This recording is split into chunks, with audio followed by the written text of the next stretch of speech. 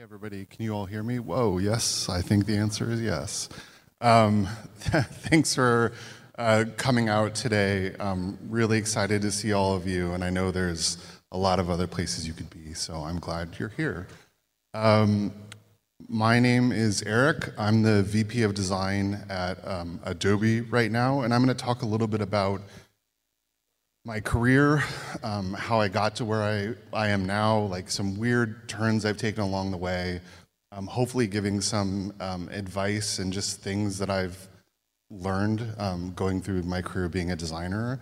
I've been an illustrator, a photographer, I've taught, I've done animation and programming. I've had kind of a weird path to where I am today. And so for those of you early in your career, hopefully there's some inspiration here, because you don't always end up where you start. And where I started, and this is a quote actually from my sister: "Without the internet, you'd be a chemist." And so I started out as a chemistry major in undergrad, you know, where most design students start out. And this was, I think, there's actually a photo I wish you could see better of me brushing my sister's teeth. I'm not sure why I'm doing that. We're very small children. I guess we were very close at the time. And, you know, I started out as a chemistry major. This is not the actual chemistry lab. This is a stock photo. But I was really trying to decide between chemistry and art and music, and I didn't choose to do any of those. The funny thing is, music was at the top of the list, but I didn't want to be a music major because I had this terrible fear of being a conductor and being in front of groups of people, which obviously I've gotten over since then, but it was just an irony that I was like, oh, I never want to do that, and here we are today. But I didn't even know what design was when I went to school. I came from a very small town in the middle of nowhere in Illinois, and the idea that people got paid money to create the things in the world we live in, like, was not a concept for me. And it kind of blew my mind when I found out that you could get a job doing this. And my inroad, and if some of you remember this For Dummies series, this was like the first design book. I don't think I can call it that, but like, it's the first book that led me into design. You know, I wanted to build a website for a band I was in, and music will sort of be a big through line throughout my career, but I wanted to build a website for a band I was in. Someone told me I could actually get a job doing this, and I was hooked at that point. I transferred to art. I became a fine art major at the time, but my dad said I had to get a degree that could get me a job, and so I majored in graphic design, and I ended up minoring in business for a very short period of time. I dropped the business minor basically as soon as my parents stopped paying attention. And I really wish I had kept it, because I think it would have been helpful, but I had at least a little bit of a seed of business and entrepreneurship like in my brain that I think would sort of sprout later, to take that metaphor to its logical conclusion. So I wanted to be an illustration major. That's what I really wanted to do, and the school I went to was very small and didn't offer that. So I ended up taking printmaking and graphic design classes, and there were no web design classes until after I actually graduated from college. And so I didn't learn anything about what I would eventually sort of become until after that. And but I really loved it. And like everyone else, I needed to get my first job. And so I opened the phone book. That's how people get jobs, right? Like they opened the phone book. And I remember going through and looking at every place that had the word design in it and calling a bunch of really confused interior designers and architects who had like no idea like why I was calling them. But I found one firm that had the word illustration in the title. It's like, oh, they probably do the kind of design that I do. And the company I went to work for, and this is an actual photo from Google Maps, was in this tiny town named Gridley. Gridley was a big deal because it had a McDonald's and a Subway, so that was huge. Yeah, it was like a budding metropolis. And the design firm that I worked in used to be a dentist's office. And so this is not an actual photo, but this is. And so it doesn't look like, if you go back and forth, it's, you can sort of see it still. In the cubicle I was in, I used to think a lot about like someone was getting a root canal here not that long ago. But like the first lesson, like the thing I really learned was like not to judge a book by its cover. And I remember sitting outside this office looking at it, and I had all of my like 19-year-old designer dreams in my head, and I was like, this does not look like what I thought it was going to look like. And I almost like turned around and didn't go to the interview. But when I ended up going, I realized that they were doing work for Disney, for Nike, for a bunch of huge companies, because they were a very specialist illustration firm. And one of their specialties was using very early versions of Adobe Illustrator to create like super photoreal, like vector illustrations. And so I'd only done, pen and paper and like ink drawings. I had never used Illustrator before. This is my first introduction to Adobe tools. And it was kind of like this serendipitous moment. I remember my first week, and this has really carried through with me to my time at Adobe, being sat in front of a Mac with Illustrator and a Wacom tablet and being said, learn how to use this program. And I remember for the first 3 days, I'm like, I'm not gonna make it. I was like, this is too hard. Like, I don't know how this works. I hate it. I almost quit. And then by the end of the week, I was really in love, and it's still like the program that I use the most and really love. But like that initial barrier to like getting into this program is something that I think about a lot still in my time at Adobe. I spent a summer drawing John Deere tractors and vacuum cleaners. Again, maybe not what I expected.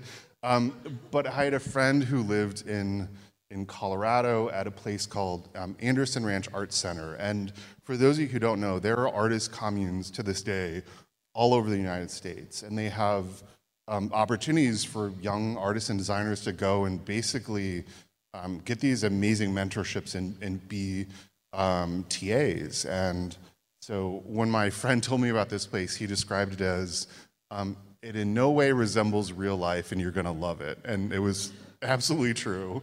It was beautiful. It's right outside of Aspen, Colorado. And the problem was when I interviewed, I didn't ask a lot of questions. I spent my almost entire interview talking to my future boss about guitar playing. That's a problem, because when I got there, I realized that I didn't have the job I thought I had, and I just moved across the country to a place I'd never been for a job that was not the job I thought. And I very quickly learned how to bust outside my comfort zone. This was the first time I'd ever taken a big risk in my life. And the problem with my job was, if you look at this building, there's a word photo on the outside of it. And maybe you'll notice I've not talked about photography up to this point because I was not a photographer. I didn't know anything about Photoshop. I didn't know anything about darkrooms, and I found myself in charge of a computer lab, teaching Photoshop classes and running a darkroom. And I remember when I was introduced to the president of Anderson Ranch at the time, I was introduced as the new like photo lab manager, and I was like, oh no. And I just realized I had made a mistake. But the good thing was, the first teacher of the first class was this woman named Julianne Cost. And she is an evangelist at Adobe. She still works there. This was 20 years ago. And she taught me, she spent days with me before the first class and taught me everything, like the foundation of everything I know about Photoshop at the time. I mean, this was like, my career could have gone in a very bad direction if she wasn't like the most kind and generous person in the world, and she had no reason to do this. And so I was basically learning Photoshop about one day before the students and like teaching them very quickly afterwards. But it was a blast, and I got to work with a bunch of amazing artists. The problem with working on an artist commune is I was making $300 a month, and this was in the early 2000s. I had enough money, they paid for room and board, luckily, but I had enough money for a cell phone, very basic insurance, which my I needed, and one nice meal a month. And so once a month we would go into town and get like a sushi dinner as a group. So I started building websites for artists back in the Flash days when you could build really weird stuff and like get paid for it. It was a blast. I'm sorry for all of you who missed that time on the internet. It was fun. But Flash websites were sort of notoriously hard to update, and I was lazy.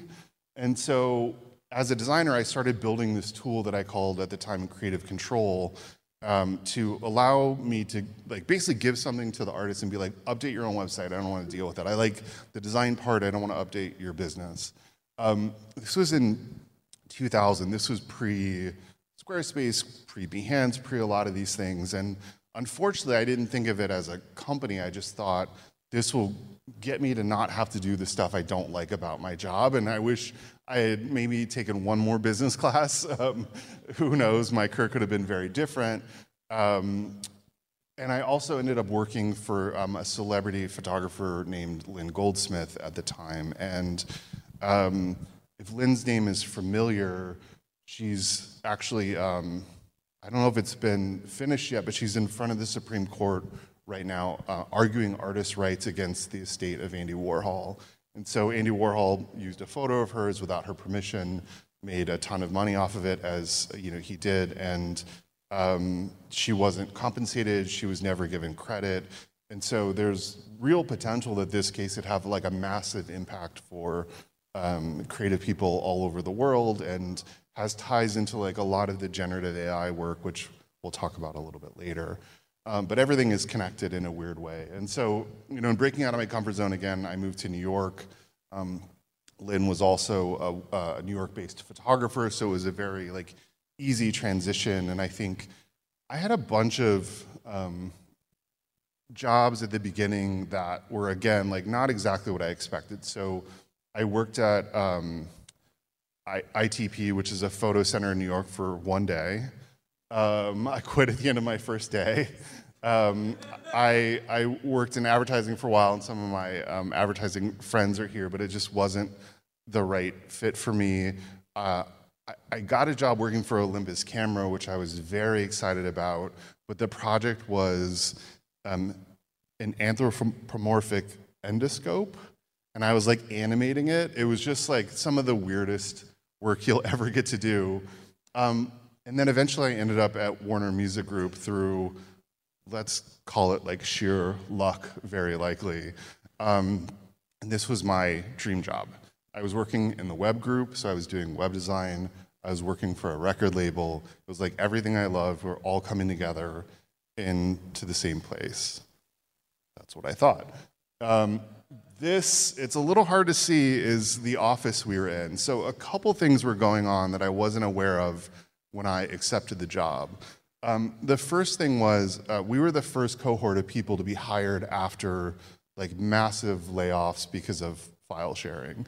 And so I think on Friday, a lot of people were fired, and a bunch of us started on Monday. We didn't know that a bunch of people were fired on Friday. And so, as you can imagine, not the most hospitable environment in the world. We were placed in the second floor, which I think is receivership. Like if you'll look, I had 2 printers on my desk. There was nowhere else for them to go. And it's really hard to see, but there's a tarp there. And why is there a tarp? There's a tarp because the ceiling was leaking, and every day I would wake up and my computer would be covered in water. And I would have to clean off my computer every morning before I started working. So this was like not my dream music job.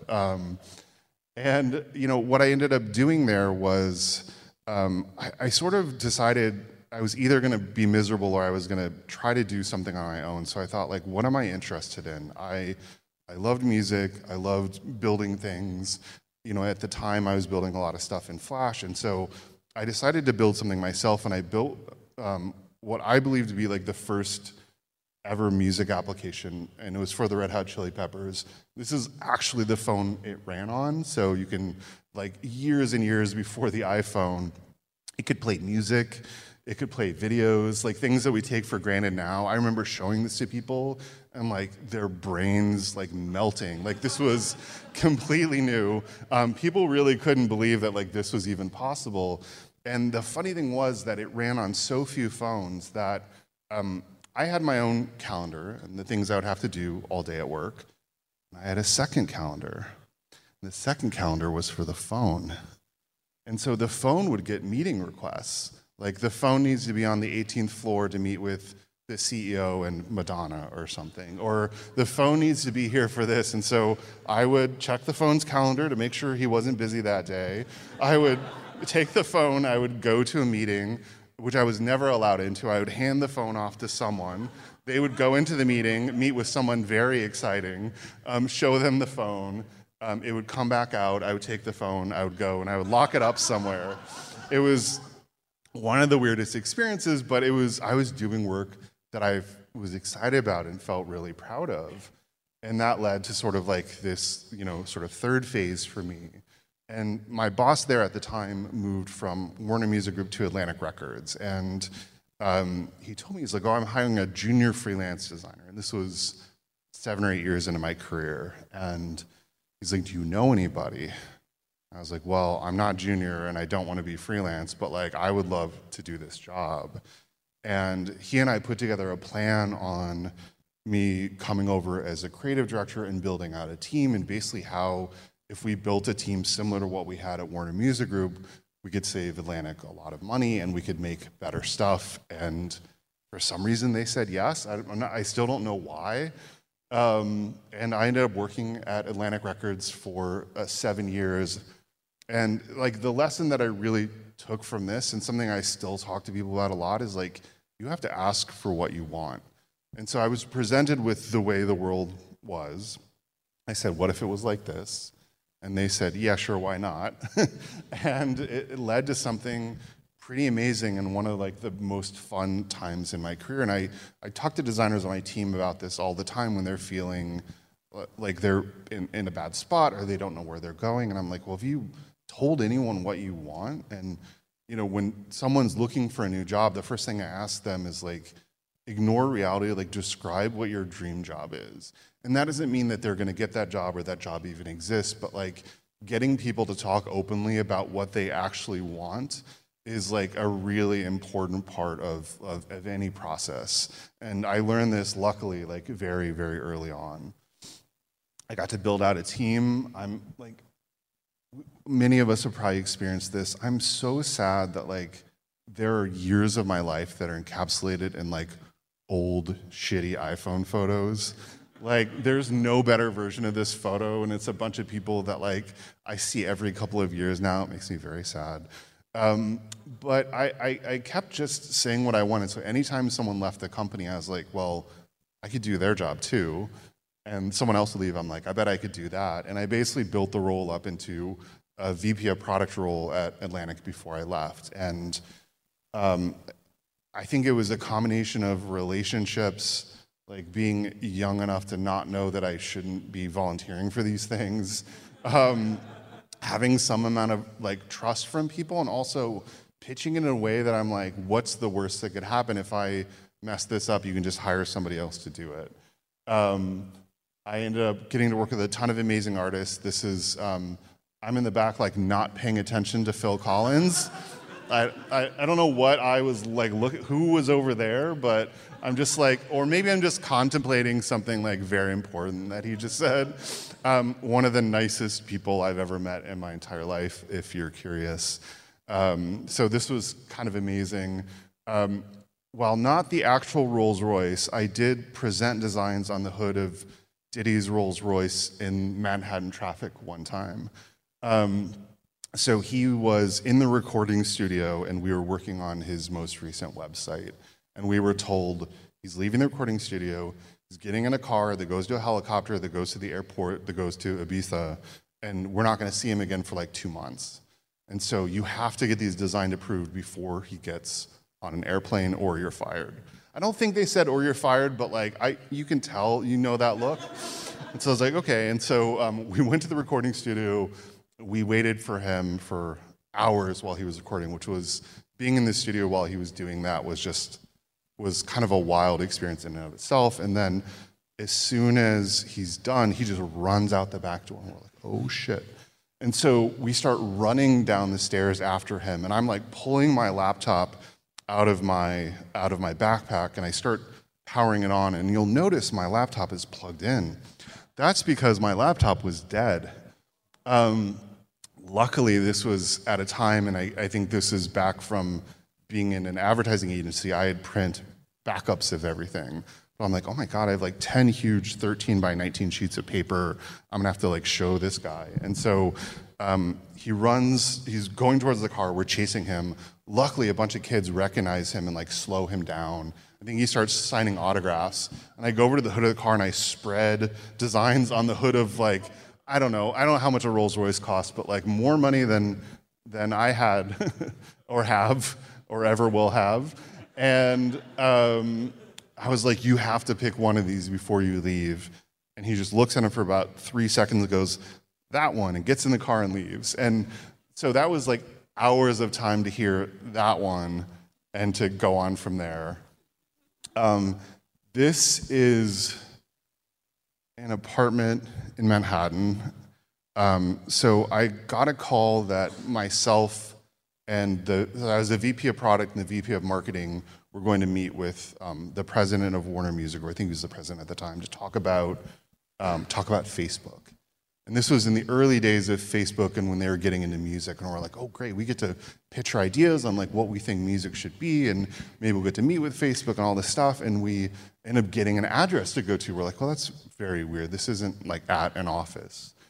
Where is this? And so it's in, I think the old Peninsula Hotel in New York was converted into like these incredible apartments, and we get there, somebody opens the door, and it's Tory Burch.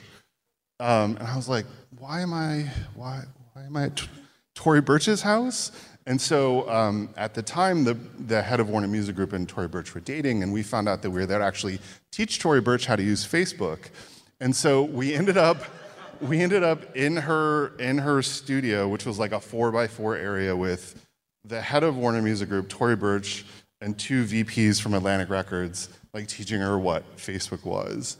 And so this was about 7 years of my life for these kinds of things. She was also like one of the nicest people I've ever met. And we had to make a bunch of really great, websites and things for artists, but a lot of this stuff was disposable. And the problem with this was, and something I learned was, a lot of artists wanted to start over every time they needed something new. They wanted to build a website, like have it out for an album. We would try to iterate and learn, and they just wanted to tear it down and start over. And so the idea of like building things over time or learning or making things better for customers like completely went out the window. And I'm like, well, if I actually want to build products, I'm going to have to build a product. And so we ended up building this product in the mid-2000s, and it was called Fanbase. And this was like a really pivotal moment in my career where I sort of started building real products. And so this was a multi-service music application. This is before Spotify, before any of these other things. It was on phones and on desktop. It was kind of this amazing thing, and it was like my first real taste of building a product. And what I really learned from this was do it yourself. When I looked at music apps out there, they were all just about playing music. There was no information about the artist, nothing about tour dates, nothing about what they were doing. There were no photos, there were no videos. It was just music. And as someone who loved music their whole lives, knowing that not everyone wanted that, some people just wanted the music, I made a bet, and Atlantic went along with it, that more people wanted to know more than just the music, and we built a product around this. And so we had a desktop application that played music, but you could chat with other people that were listening to music. Like super early days. I'm gonna guess this is 2009, maybe. Across the mobile phones, I think that's like the second iPhone. I got to build the music player for the first connected car. This was at CES back then, and this is it running in the back of a headrest. I think this was the first time a car had ever connected to the internet to play music, and I designed and built the application for that. It was like this sort of amazing time in my career, and we started winning some awards and getting noticed. I'm like very tiny in one of those photos up there. But I realized something like pretty important, that I wasn't building the product, I was building a product to sell the product, right? The product was music, and I loved music, and that should be the product. But everything I was doing was one degree of separation from what we were selling, and I just realized that like the thing I was doing was never going to be the most important thing, and that's not what I wanted to spend my whole career doing. And so my friend was putting on this conference in Savannah, Georgia called Geekend. And I think it only had like 1 or 2 years. And I ended up going because David Carson was going to be there. He didn't show up. And so these are all the people signing the poster. You'll notice quite a few of us like didn't like the fact that he didn't show up. And so his name got crossed out on all the posters. But the important thing is, my name is right next to Matthias Correa, who's one of the founders of Behance. And we ended up sharing a cab from the airport to the hotel. And it actually wasn't a cab, it was somebody's car. And when they came to pick us up, I remember them opening the trunk of the car, and there was a bunch of dirt, some ropes, and 2 shovels in the trunk of the car. And I'm like, oh, we're either going to be best friends or we're going to die. Maybe both. It could be very short, and then, you know. And it was just, I don't know why they decided it was okay to pick up speakers for an event in a car with dirt in the trunk, but everything was fine. We ended up becoming very good friends, and we took advantage of Savannah's liberal outdoor drinking policies, which, if you don't know, you can drink outside in Savannah, Georgia. If you want to make a friend fast, go to Savannah.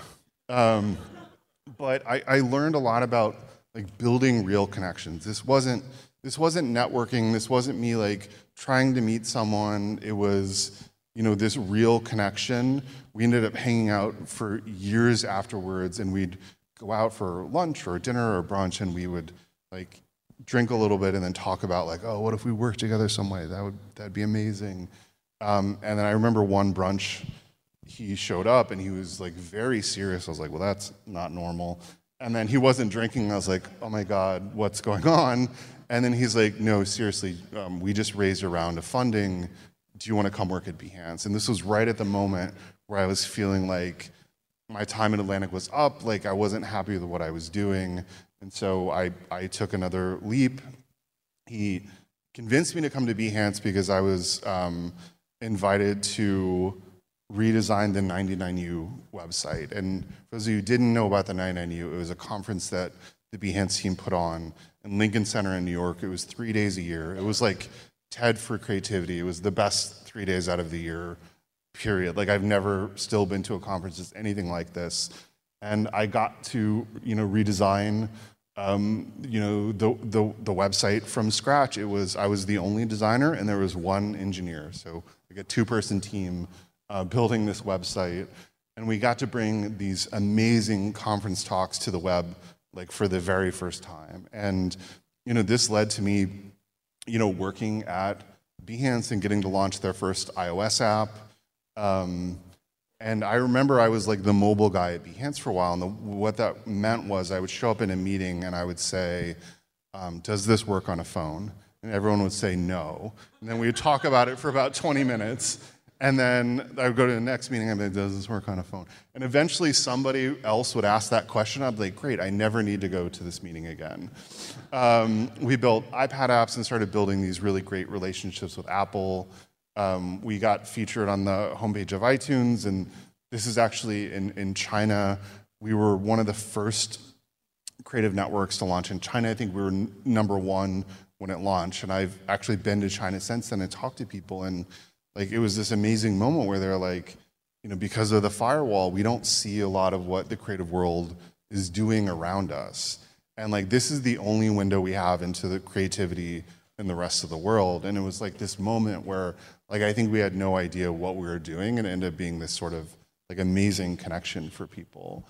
And then we got acquired by Adobe, and that's how I ended up at Adobe. And I think most of the rest of this is going to be sort of my Adobe period. But the this was kind of an amazing time. This is all of us like sitting around, looking at our phones, looking at the computer, like frantically refreshing, waiting for the like acquisition news to be on the Adobe website.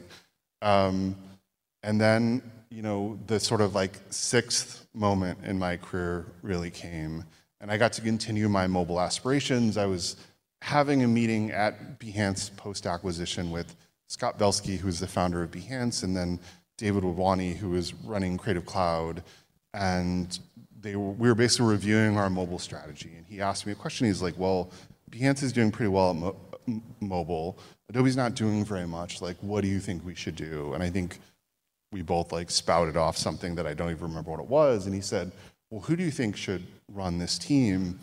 And I remember like after this meeting, following Scott into his office, closing the door behind us and going like, we should do it. We should do this. Like, I've been waiting for this. Like, I've got this mobile background. I love creativity. Like, let me do it. And they said yes. Again, like I raised my hand. I said like, please let me do this. I said, I also did it quickly. I did it before anyone else could because I knew there were other design leaders at the time who I think probably would have really liked to have this job.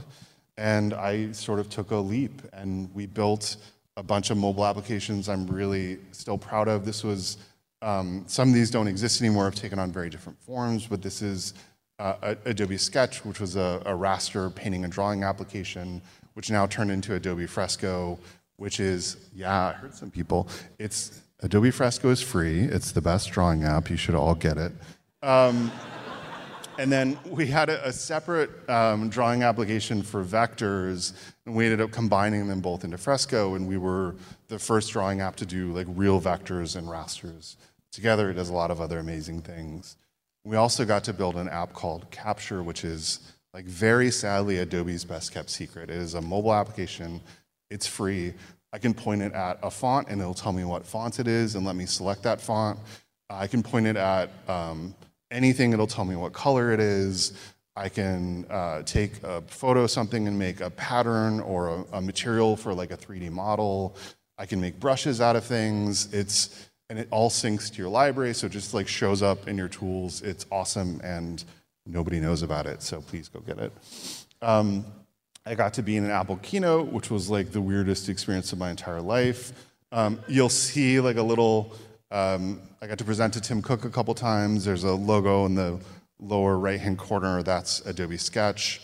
And because of all this, I ended up moving to San Francisco, and I love this photo because you see the angle of the street and then like the angle of the truck. And we were also moving a piano. And so I had like this Looney Tunes moment in my head of like a piano rolling down a hill and like chasing after it, which luckily didn't happen, but it was kind of this amazing journey. And I ended up meeting my partner. We got a dog, we got a house. Like I'm settled, and I have to sneak him into every presentation. So, and like things were going pretty well, and then something even more amazing happened, and this is like the first colorful slide.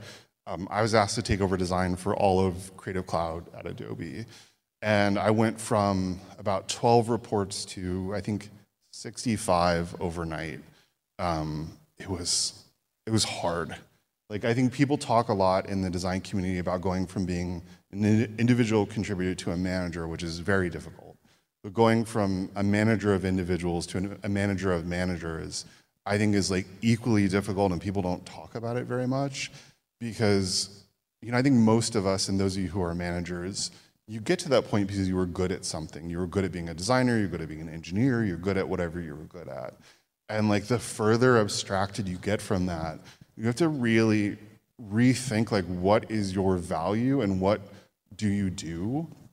When people ask me what I do for a living, I still say I'm a designer, and then my partners usually looks at me. I'm like, I mean, I guess I run a big design team at a company you've probably heard of, but like the first instinct out of my mouth is like, I'm a designer. That's still how I identify, and you start getting really far away from that. And when I took over the team, some great stuff was being done, but Adobe was not really thinking multi-platform at the time. We had different experiences on Mac and on Windows. We had an iPad app, which was great, but which was very different than what we were doing on the desktop. On web, you could only view things We had these consistency challenges. A bunch of different design teams. There was not a centralized design team at the time. We were making new products, but as you look at these new products, they all had like very different ways of interacting, very different design centers, and it was really about learning to get back to the basics and thinking about like how do you break the design down into its component pieces and then build it back up to something that is more sort of rational than what we had before. And this is a quote I really love: "If you wish to make an apple pie from scratch, you must first invent the universe." And that's grandiose. We were not inventing the universe, but maybe we're making apple pie, at least for some people. But we really started like going back to the core of like, what were the values of these products? Like, what did it mean to have a Creative Cloud logo like next to your product? And so we started thinking about these worlds of web and mobile and desktop working together, like everything being stored in the cloud, multimodal, so working differently on different kinds of devices. We really were thinking about consistent UI and UX. I have radical respect up here because that's less about the product, but more about just how we treated each other. I think that's an important part of all of this. And we started integrating machine learning and machine intelligence into the products like very early on. We built out these product configurability principles, and this is actually based on work that Intuit has done, but this is a framework we talk about almost every day at Adobe. It's really fixed, flexible, and free. And when you're thinking about systems and systems design, it's really important to think about like what's fixed, what are the things that like everybody has to do exactly the same way. What's flexible? It's like, okay, there's probably a right way to do it, but we're open to having the conversation. And what is free? What are the things just like go crazy? This is your sandbox. You don't even have to check in with us. And really like trying to think through the product. And with these sort of principles in mind, we started breaking down our applications into its component parts, like what makes an application Adobe. And it's funny, like when we started showing these new prototypes to people, as long as the tools were on the left and the panels were on the right, people were like, that looks like an Adobe product. Almost everything else we could like mess around with, which was like a really interesting thing. But that was like the moment where people are like, oh yeah, this isn't like brand X creative tool, this is an Adobe tool. And we got really old school. We printed this stuff out. We were like marking up on a board. We all flew together and started really breaking down these products in new ways. And then we started building them back up from, this is sort of the principles of atomic design, building from atoms to molecules to bigger and bigger products, all the way up to these like larger organisms, which are applications. So starting with the smallest pieces and really building out. We also had a design system called Spectrum, which really took care of the atoms. We have like tons of bits and bobs in our applications. We've got hundreds of thousands of icons. Like the depth of Adobe's design language, I think we believe we're about third or fourth biggest design system in the world. I think Apple, Google, Microsoft, maybe IBM, and then us. It's just massive in scale. But we realized with a design system that big, you can actually use those pieces in very different ways. And we needed to build out these bigger modules, these super components. So we built a new team of basically US architects, which we call the Unified Experience team. And this team is 100% focused on like, how do these pieces come together in sort of like thoughtful and rational ways? And so they started taking these Spectrum components and started rebuilding like these bigger elements out of it. From these medium-sized elements, we started building entire screens, and then taking these screens and really building out like full application flows. So like really applying the best we could the principles of atomic design to these new products, and very different than the stuff you sort of saw at the beginning. A new version of Adobe Lightroom, a new video editing app, Premiere Rush, and even Acrobat, like one of the flagships of Adobe that's been around a long time, like taking these principles and applying it to new surfaces. And I think maybe this is the first time least I would ever call Acrobat beautiful. Like I'm really proud of the work that we've done on this product. And then we built some new products. We built Photoshop and Illustrator on the iPad and on the web, like extending these principles out. It wasn't just about the existing things, it was about how do we build all of these products.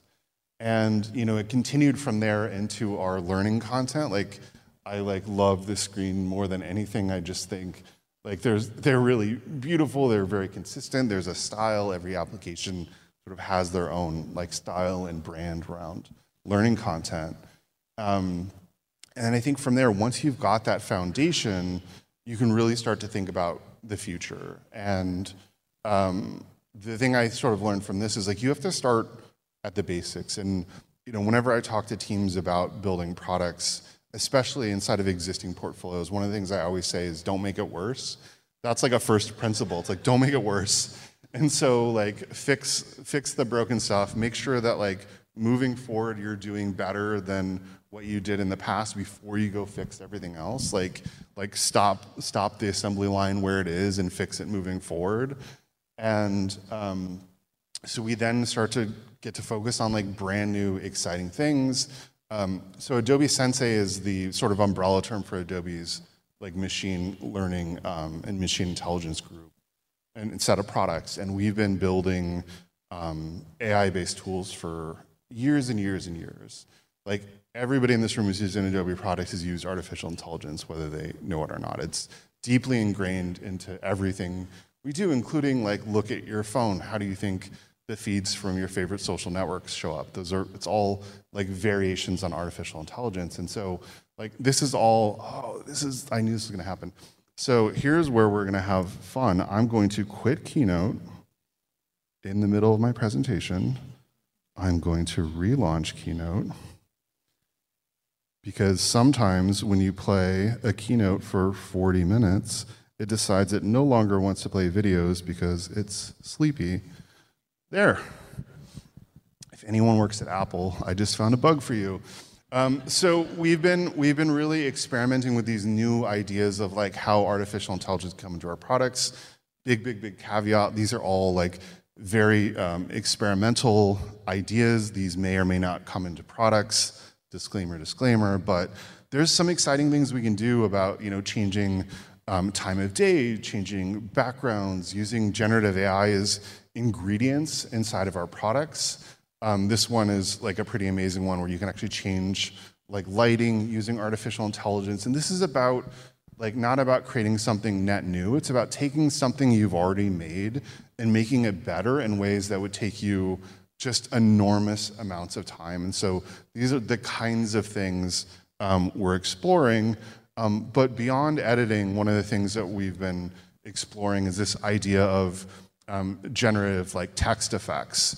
So here I've got a font on the screen, I'm typing in a prompt, and I'm starting to get variations on these different text effects applying to this font. I can change the strength. I've got a ton of controls around how this looks.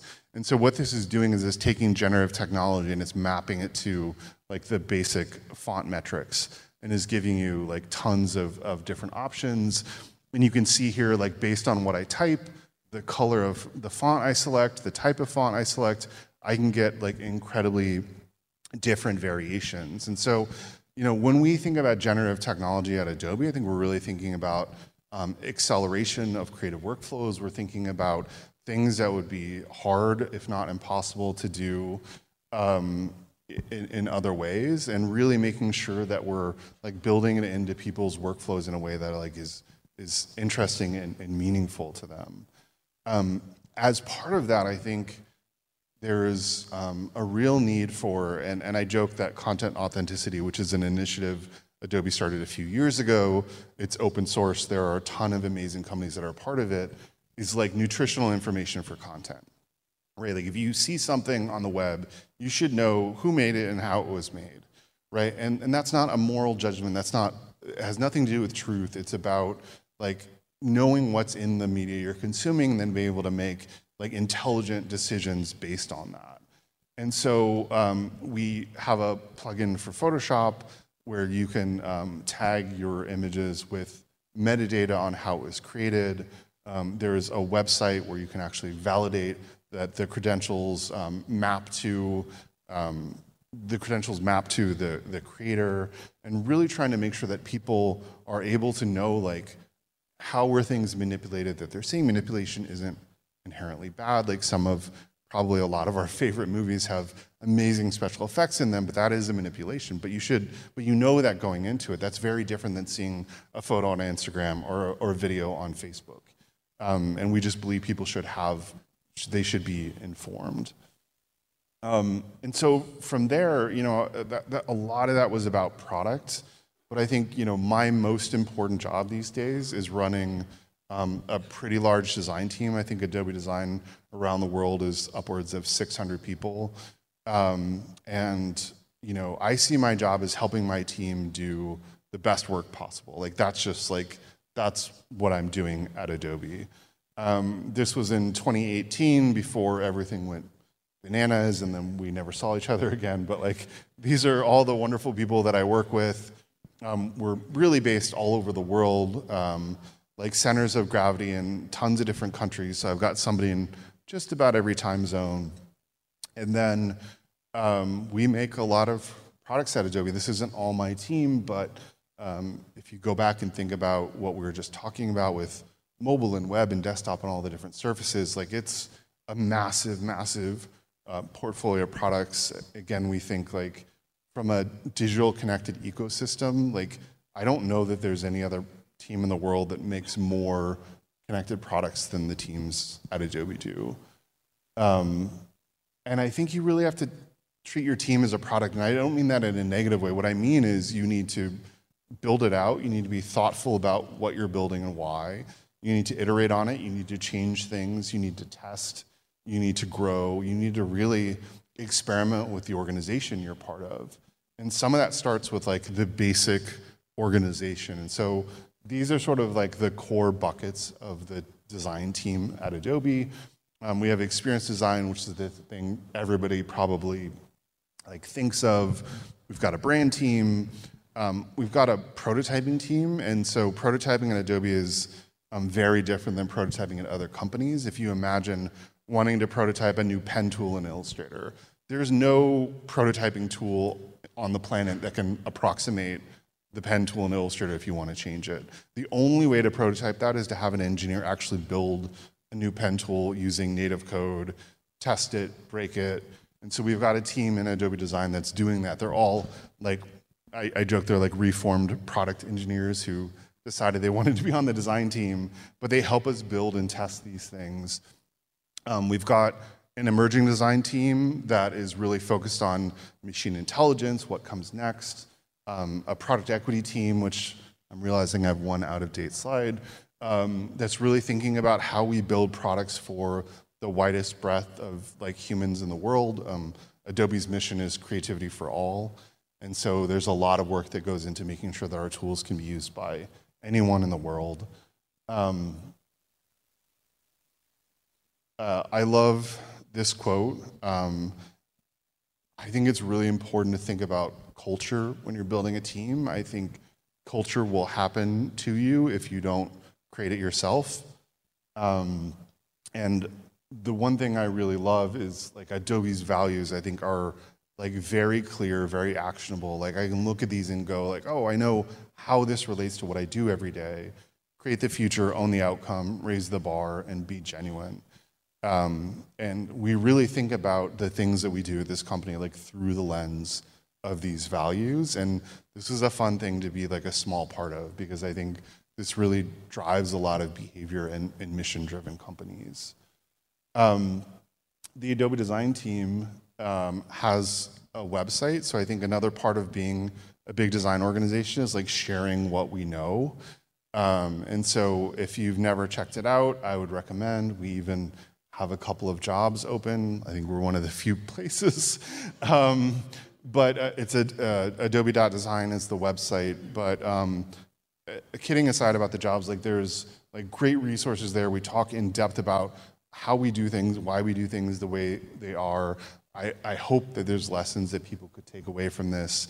There's also fun things like people talking about their side hustles and things they do outside of Adobe, because I think at a company like Adobe, it hopefully isn't surprising. You get a lot of people who love art and music and creativity and everything else. Like, they end up there for a reason. And so we've got a lot of like pretty fascinating people. I end up talking a lot about teams and healthy teams. Like, this talk is a little bit of an aside for me. I spend most of my time when I'm doing speaking talking about like how to run teams that don't grind people up. And I think like the TLDR of my talk is basically this: like, it's not okay to treat people like shit just because you pay them. Thank you. South by Southwest, you should have me come do that talk next year, because you just heard all that clapping. But I think it's something important that we don't talk about as an industry enough. We don't talk about like how we treat each other, how we have like long-lasting careers. It's always about the new tool, the new design system, the new X, the new Y, and it's never about like, hopefully we're all doing this 20 years from now. Like, what needs to be true for that to happen? Like, it just doesn't get talked about enough, in my opinion. And so all this seems like very linear and very great, but with any career, there are like weird turns that people go down. And so in the last year I've had two like fairly significant like turns in bad directions. And so, and the first one, I had 2 heart surgeries last year. I found out I had a like hereditary heart condition that luckily was caught in a scan. I had to have surgeries, everything is fine, I'm great.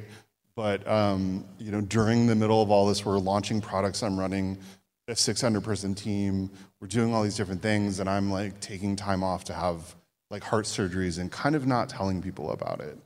And then on the right-hand side, and I love this photo because this is not staged, like how you heal is here. We had about a month or 2 ago, we had a giant tree fall on our bedroom while we were sleeping. And when you hear the word tree, I can tell what part of the country you're from, because tree in California means something different than a tree in other places. Trees in California are 80-foot tall, multi-ton things. They're weigh as much as a semi, and it like landed on us while we were sleeping. I woke up with a branch laying across my partner and I in the bed. And it's just a good reminder that like weird things happen all the time. And how I think the way I sort of adapt to these things is really through humor. And I think where I really developed that was in sort of my last moment, where, yeah, my last name is Snowden, if you didn't notice that. And people got confused. So this is on the cover of The Guardian. I had Congress people saying my name on the floor of Congress, which I think means, I'm sort of in like the permanent records for the government now, which is fun. But like people like couldn't figure it out, and because Edward at the time didn't have any social media presence, people found me. Yeah. So I was getting hundreds of messages a day, DMs, like emails, phone calls. I got death threats. It was like this wild time, but the way I sort of like found my way out of it was to kind of like make fun of these people. And the funny thing is, when you explain to people that they had the wrong person, 9 times out of 10, they felt horrible. And I'm like, did you not think there were human beings on the other end of the internet? Did you not like, it was sort of amazing how quickly they would turn things around. But this was a time where I, sort of learned really about rolling with things. Like, I think, while the rest of my career, I think there were twists and turns I didn't talk about, this was a very, very strange time. I would get stopped at airports. I would get, again, I was getting death threats on my personal phone number. I don't know how that information got out. It's since Edward Snowden getting on Twitter is like the best thing that ever happened to me, because they actually knew like where to go. But the interesting thing about this is I ended up, I wish I had a better screen of this, but I ended up on The Daily Show talking about mistaken identity. And so, yeah, I met a guy at Salesforce whose name was Mike Pence. I met a guy whose name was Jerry Sandusky. I met another Sarah Sanders, and obviously Sarah now Huckabee Sanders was the press secretary at the time. And so it was kind of like this wild, amazing experience that came out of something that was like really took over my life for a very long period of time. And so this is another screenshot from the Daily Show. And even my mom was like, "You do kind of look like him." I was like, "Mom, like not like it just similar enough, I guess." But it was like this kind of fun and wild experience that I think I really learned a lot from. And so bringing it all the way back around, the last year that the 99U conference was on, I showed up to pick up my badge, and obviously like all my friends still work there.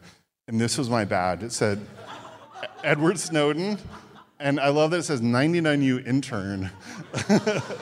This was, just all kind of bringing it all the way back around. And so, there's a lot of things that I hope sort of you all take away from this. I think, I try to like look at everything in a very lighthearted way. I try to be a very optimistic person, and I think I've learned a lot. I know that like not all advice is transferable. I know that I have a lot of inherent advantages that other people don't have, but I'm hoping that as you look at these things, there's something you can take away. There's something you can apply sort of to yourself as you go. And thanks, everybody.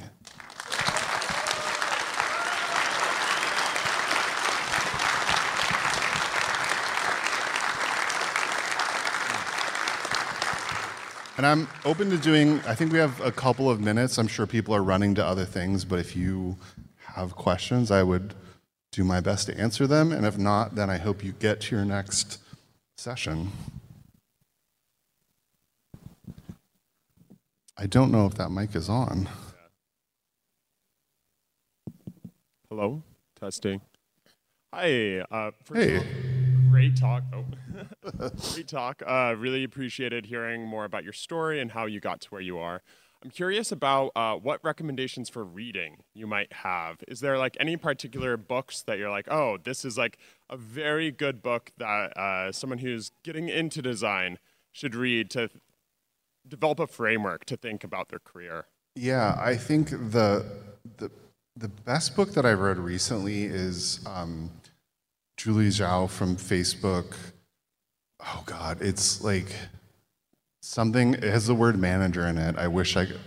Who said, somebody's Making of a Manager. I feel like that's a really great book. I feel like she breaks down like the different parts of a design career, what it's like to be an IC and a manager and running a big team, and explains it in like a very easy to understand way, but without talking down to you. And I sort of read it recently after having done a lot of these things. I was like, this is a really good articulation of like what a career might look like. And so I think that would be like my number one recommendation for people. Thanks. Yep. Hi there. Thank you so much for this talk. I heard you mention a couple of times like, man, I should have taken another business class or something. And I'm curious, as you rose through the ranks, did you ever have moments where you were like, oh shit, I really should have taken that extra business class, maybe felt imposter syndrome, or if you did, what you did to close those gaps? I still feel imposter syndrome today. Like it doesn't go away. Like before this talk started, I'm like, no one's gonna show up. Right? And so I don't want people to think that that's something that like disappears, even if you're like appear to be successful in getting the things you want. Like it doesn't change. You just kind of like get over it. I'm like, well, only 5 people show up. They'll sit in the front row. I'll sit down there. We'll chat. Like I'm like, hopefully they'll get something out of it, and that's what matters. And so, you just sort of learn to deal with those things. Wait, ask your question again. I'm sorry. I guess you kind of answered it. What you did to close those gaps. Did you take classes? Yeah. Or you just become a learner through osmosis? So I was a lot of osmosis, a lot of, during times where I think the good thing about being in the music industry, which is an inherently like creative place that values design, if I said I wanted to be involved in like the Spotify deal they were doing, they wouldn't say like, you're a designer, like, why would you do that? I'd be like, okay, sure. Like, you have a valid opinion on these things. And I think there was a lot of that in the music industry, which was like the best thing I got out of it is like, I never felt like I was treated different than other people because I was a designer. And so I got to like watch a lot of people do stuff. I got to learn. I got to, when I told them I wanted to have my entire class take, or my entire group of designers take analytics classes, they were like, yeah, sure, why not? Like, no one thought that was a strange thing. And so, like, I feel like design was not put in a box there. And if you can find a place like that, even if it's not as like appearingly like glamorous work, like, be at that place for a while, you'll learn so much. Like, I think that was like one of the secrets is like, they just let me do things that they probably shouldn't have, but they're like, you're smart, you'll figure it out. Hey, great talk. When you felt like it was time to make a change, how did you know whether it was what you were doing or where you were doing it?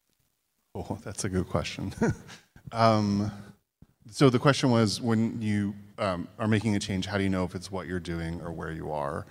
I guess for me, I never doubted that I wanted to be a designer. Like, once I found it, it was like very clear to me that that's what I wanted. And I talk to a lot of people about this who work at startups who like have, frankly, sometimes very terrible experiences. And like, I try to remember them to look at the parts that they like, because there are places out there where you will only get those parts, right? And no place is perfect. But I think at its core, if you're a designer and you're enjoying like doing freelance projects or the work on your own, like, there are signs there that like you're doing the right thing and it might be the wrong place. And I think it's hard to know when to leave a place, and there's a lot to think about. Like, there were many times in my career where I quit a job and I was like, am I going to be able to pay rent? Like, what's going to happen? Am I going to have to like move back to Illinois? Which at the time I was like, oh my God, I can't do that. I love Illinois, but I didn't want to move home. And so it was just, I stuck with things longer, but I also feel like I still have a really trusted group of people that I ask questions of, I ask feedback, they know me really well, and I listen to their advice. And it's hard. I think it's like a recipe. It's like hard to know what the right or the wrong ingredients are. But I think if you can start to separate them out and think about like, what do you like doing and what do you think about doing when you're not at work? And for me, it was design, and that was not just to make ends meet. That was because I loved it, and I was like, I will find a place where this is valued, and like, I feel really lucky that I have. Thank you. Yeah. Hi. So you showed a little bit of stuff that looked like it was kind of in beta as far as the generative AI. What are the most cool features that are in published versions of Adobe products that use generative AI? And then even outside of Adobe, for those of us kind of dipping our toe into that. Yeah, I think within Adobe, I mean, maybe I'll cross the word generative off for a second and just say AI, right? We have AI in our tools that are doing better rotoscoping in After Effects. There's AI in our tools that are doing like resizing and refitting of videos. So when you're like, oh gosh, I shot this at this aspect ratio, but it's different for this social network, like, that's something, you know, in our tools today. You know, there's Content Aware Fill, I believe, uses AI at some level. All the generative stuff we're looking at is sort of future and speculative, and who knows like what we end up doing there. But I forget the last count, but I think there's over like 100 different AI-based features in different Adobe products. It's something Adobe's been doing for a long time. Yeah. Thank you. Yep. Hi, Chris from Chicago. Just wondering, with these new advancements with AI and like, you know, software platforms like Canva make it easier for regular folks who have no design experience creating, you know, pretty much anything nowadays. Is there like type of a fear of, you know, designers losing work over these new technologies and platforms, and maybe people not learning the technical aspects of things? Yeah, I mean, I think there's always that fear and there's always change. It's hard to like quantify that fear. I think what I think is happening more than that is people who would have never hired a designer and would have never done anything can do something they couldn't have done before. Like when I see somebody, we have a product at Adobe called Adobe Express, which is a design tool for that anyone can use. And when I see my sister making like a birthday card for her kids, I was like, she was not going to hire a designer to do that. She just would have done it in Word. And so, I think it's really about empowering people who wouldn't have done that. I think like how that all plays out is going to be a big question. I think with generative AI in specific, there's a lot of questions about like who owns it, can you copyright it, can you use this stuff for commercial use? And so I think the places that are hiring designers, like big companies who are often like concerned about things like copyright, at least right now we're a little bit arm's length with this stuff. I think it's really fun. I've lost hours playing with, the Dollies and the Midjourneys of the world. They're a blast. But like there's a lot of real questions that nobody knows the answer to, including the US government and other governments, about like who owns the stuff that comes out of that and how much human intervention is needed for you to have ownership over that, and can a company copyright that stuff? And so if the answer to some of those things is like no, then the challenge becomes like, okay, Nike uses generative AI, I can just use that image because they don't own it. Are they going to do that? Probably not. So I think like in the long term, like, this stuff is going to be massively disruptive, but there have been like so many times in human history and even in creativity where these massively disruptive things have really like expanded the number of people making creative things. So maybe that's like the longest possible way of saying I don't know. But I think there is something really wonderful about more people in the world being able to make beautiful things inherently. Like I don't think we should gatekeep that. I think it's really valuable, and I think like what form that takes like is changing on a literal daily basis. Like I'm sure some crazy thing got announced this morning that I don't even know exists yet. So I think we'll all sort of take that journey together. Yeah. Thank you very much. Yeah. Hi. Oh, okay. Hi.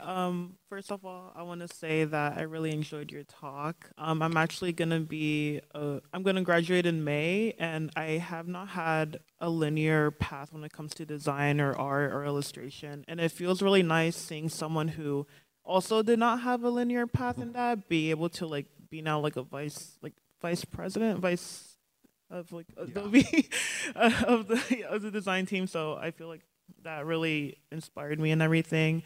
But one question I do have is that how do you, I guess, leverage or like, because your job is in design, how are you also able to enjoy design and art and creativity on your own time and be able to make art that is for you and not just for your job too, if that makes sense? That's like the best, hardest question. I think there were times in my career where I was working like crazy hours and sleeping at the office and doing those things. And I'm lucky enough to be in a place where I don't do those things, and I probably didn't need to do them then. I was just, a lot of that was out of fear of like what would happen if I didn't do this. I think now I'm really protective of my time, and I try to have a pretty rigorous schedule now. Like in the company I'm at, we'll have launches, we'll have our conference, we'll have other things that'll get messed up temporarily, but I try to get back to it. And one of my coworkers made this joke one time. He's like, "You're really good at taking vacation."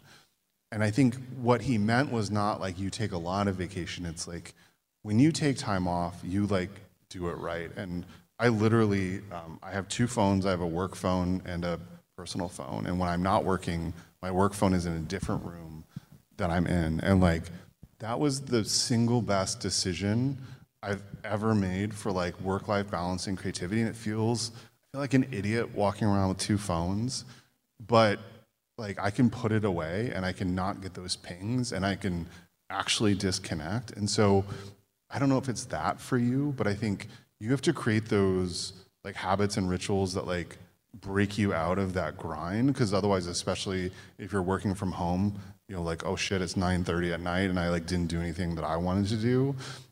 And so I think it's about like creating like rules and rituals and creating time for yourself. And, you know, working at a place like Anderson Ranch where I met famous artists, I remember the thing that I learned even back in my 20s is like every artist I know who's making work on a regular basis treats it like a second job. They have a schedule, they don't break the schedule.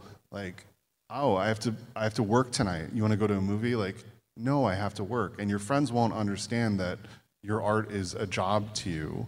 You have to treat it like that. You have to treat it like if someone was paying you for it or was your regular job, you wouldn't just skip it on a regular day, maybe sometimes. But you wouldn't, like most of the time you wouldn't skip it. Like you have to like treat creating art or music or whatever it is you love doing like a second job and put those same constraints on it. And again, having met a lot of really successful artists, they all say the same thing. They're like, your art is a job. You have to treat it like that. You have to make time for it. And if you treat it like a hobby, like that's what it'll be. Thank you so much. Yeah, of course. Thank you.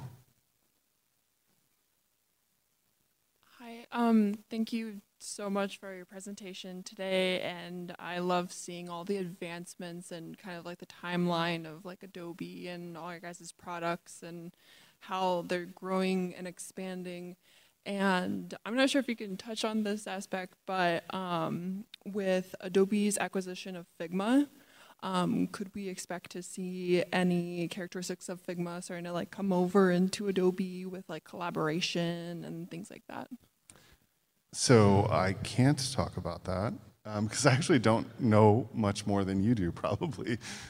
So Adobe has not yet acquired Figma. It's in the process of it. So Adobe and Figma are still two completely separate companies. So the relationship we have with them is exactly the same as it was a year, when we announced the acquisition. So nothing has changed, and like nothing will change until after that's done. And with large acquisitions, that takes time. So right now, it's the same way it was a year ago, 2 years ago.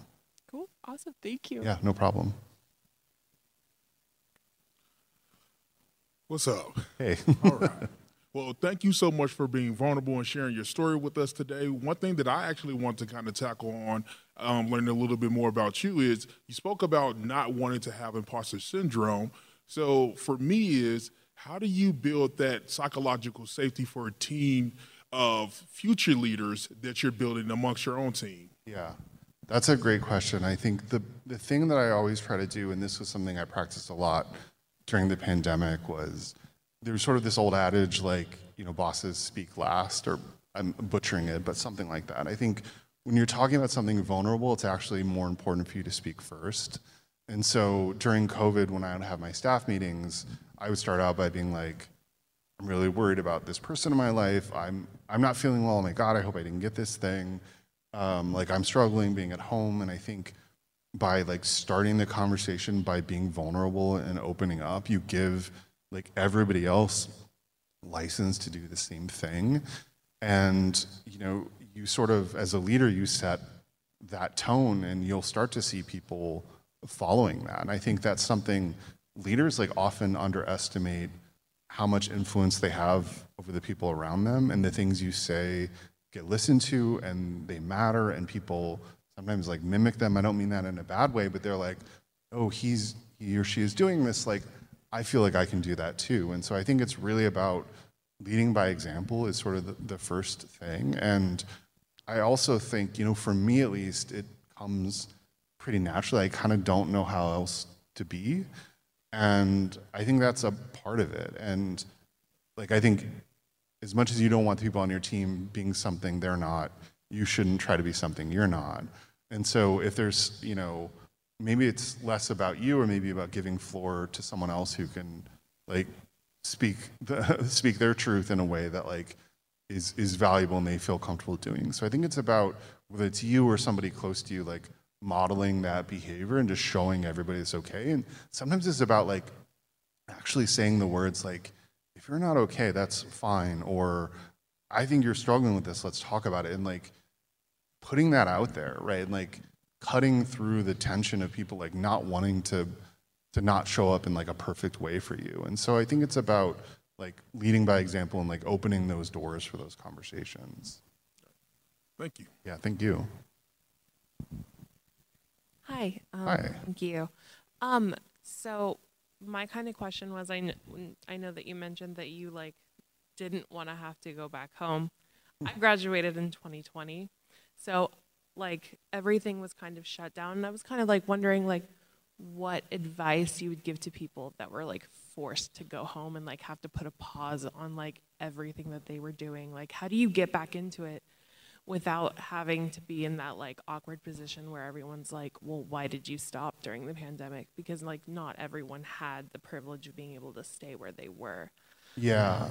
So I think there's a couple of things there. I think I'm gonna say some opinions here, but like do not have the same experience you had. So like some of that. No, I mean like Yeah. like if you had like kind of like what would you like tell people that like had like Yeah. would you think that if you had to have gone home, how would you think you would have gotten past it?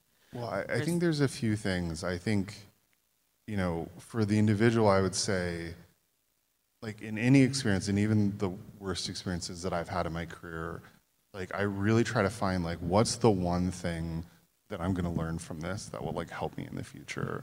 Yeah. And I think really focusing on that, I think there must be something. And so if you're at home or you're not working, it's like, are you building out your portfolio? Or are you spending 8 hours a day looking for a job? When I first moved to New York, I moved there without a job, and I moved with exactly enough money to stay for 1 month.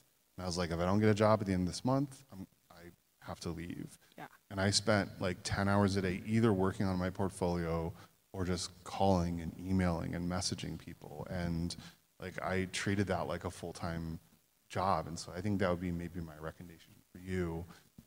I think as you're applying to companies, I really hope that other leaders understand the situation that people like you were in. And if they don't, like, and this is easy for me to say, but like, that's probably not the kind of company you want to be at. Like, and again, like we all have to take jobs that we don't want sometimes because of lots of different reasons. And I've had to do it in my past, but like, I think how somebody handles that, like, and how a hiring manager sees that says a lot about the, like, what that company believes in. And so I think that's also something for you to keep an eye out for. But I would say, if you have that time, like, look at that time as a gift and figure out, like, what can I learn? What can I do? What classes can I take? Can I do spec projects to build out my portfolio? Can I take on some small freelance clients? Like, use it to, like, build that muscle. And then hopefully when things get a little bit better, you're like in an even stronger place to get, you know, your next gig. Yeah, cool. That was actually like the perfect answer. Thank you. Thank you. Are we gonna get kicked out?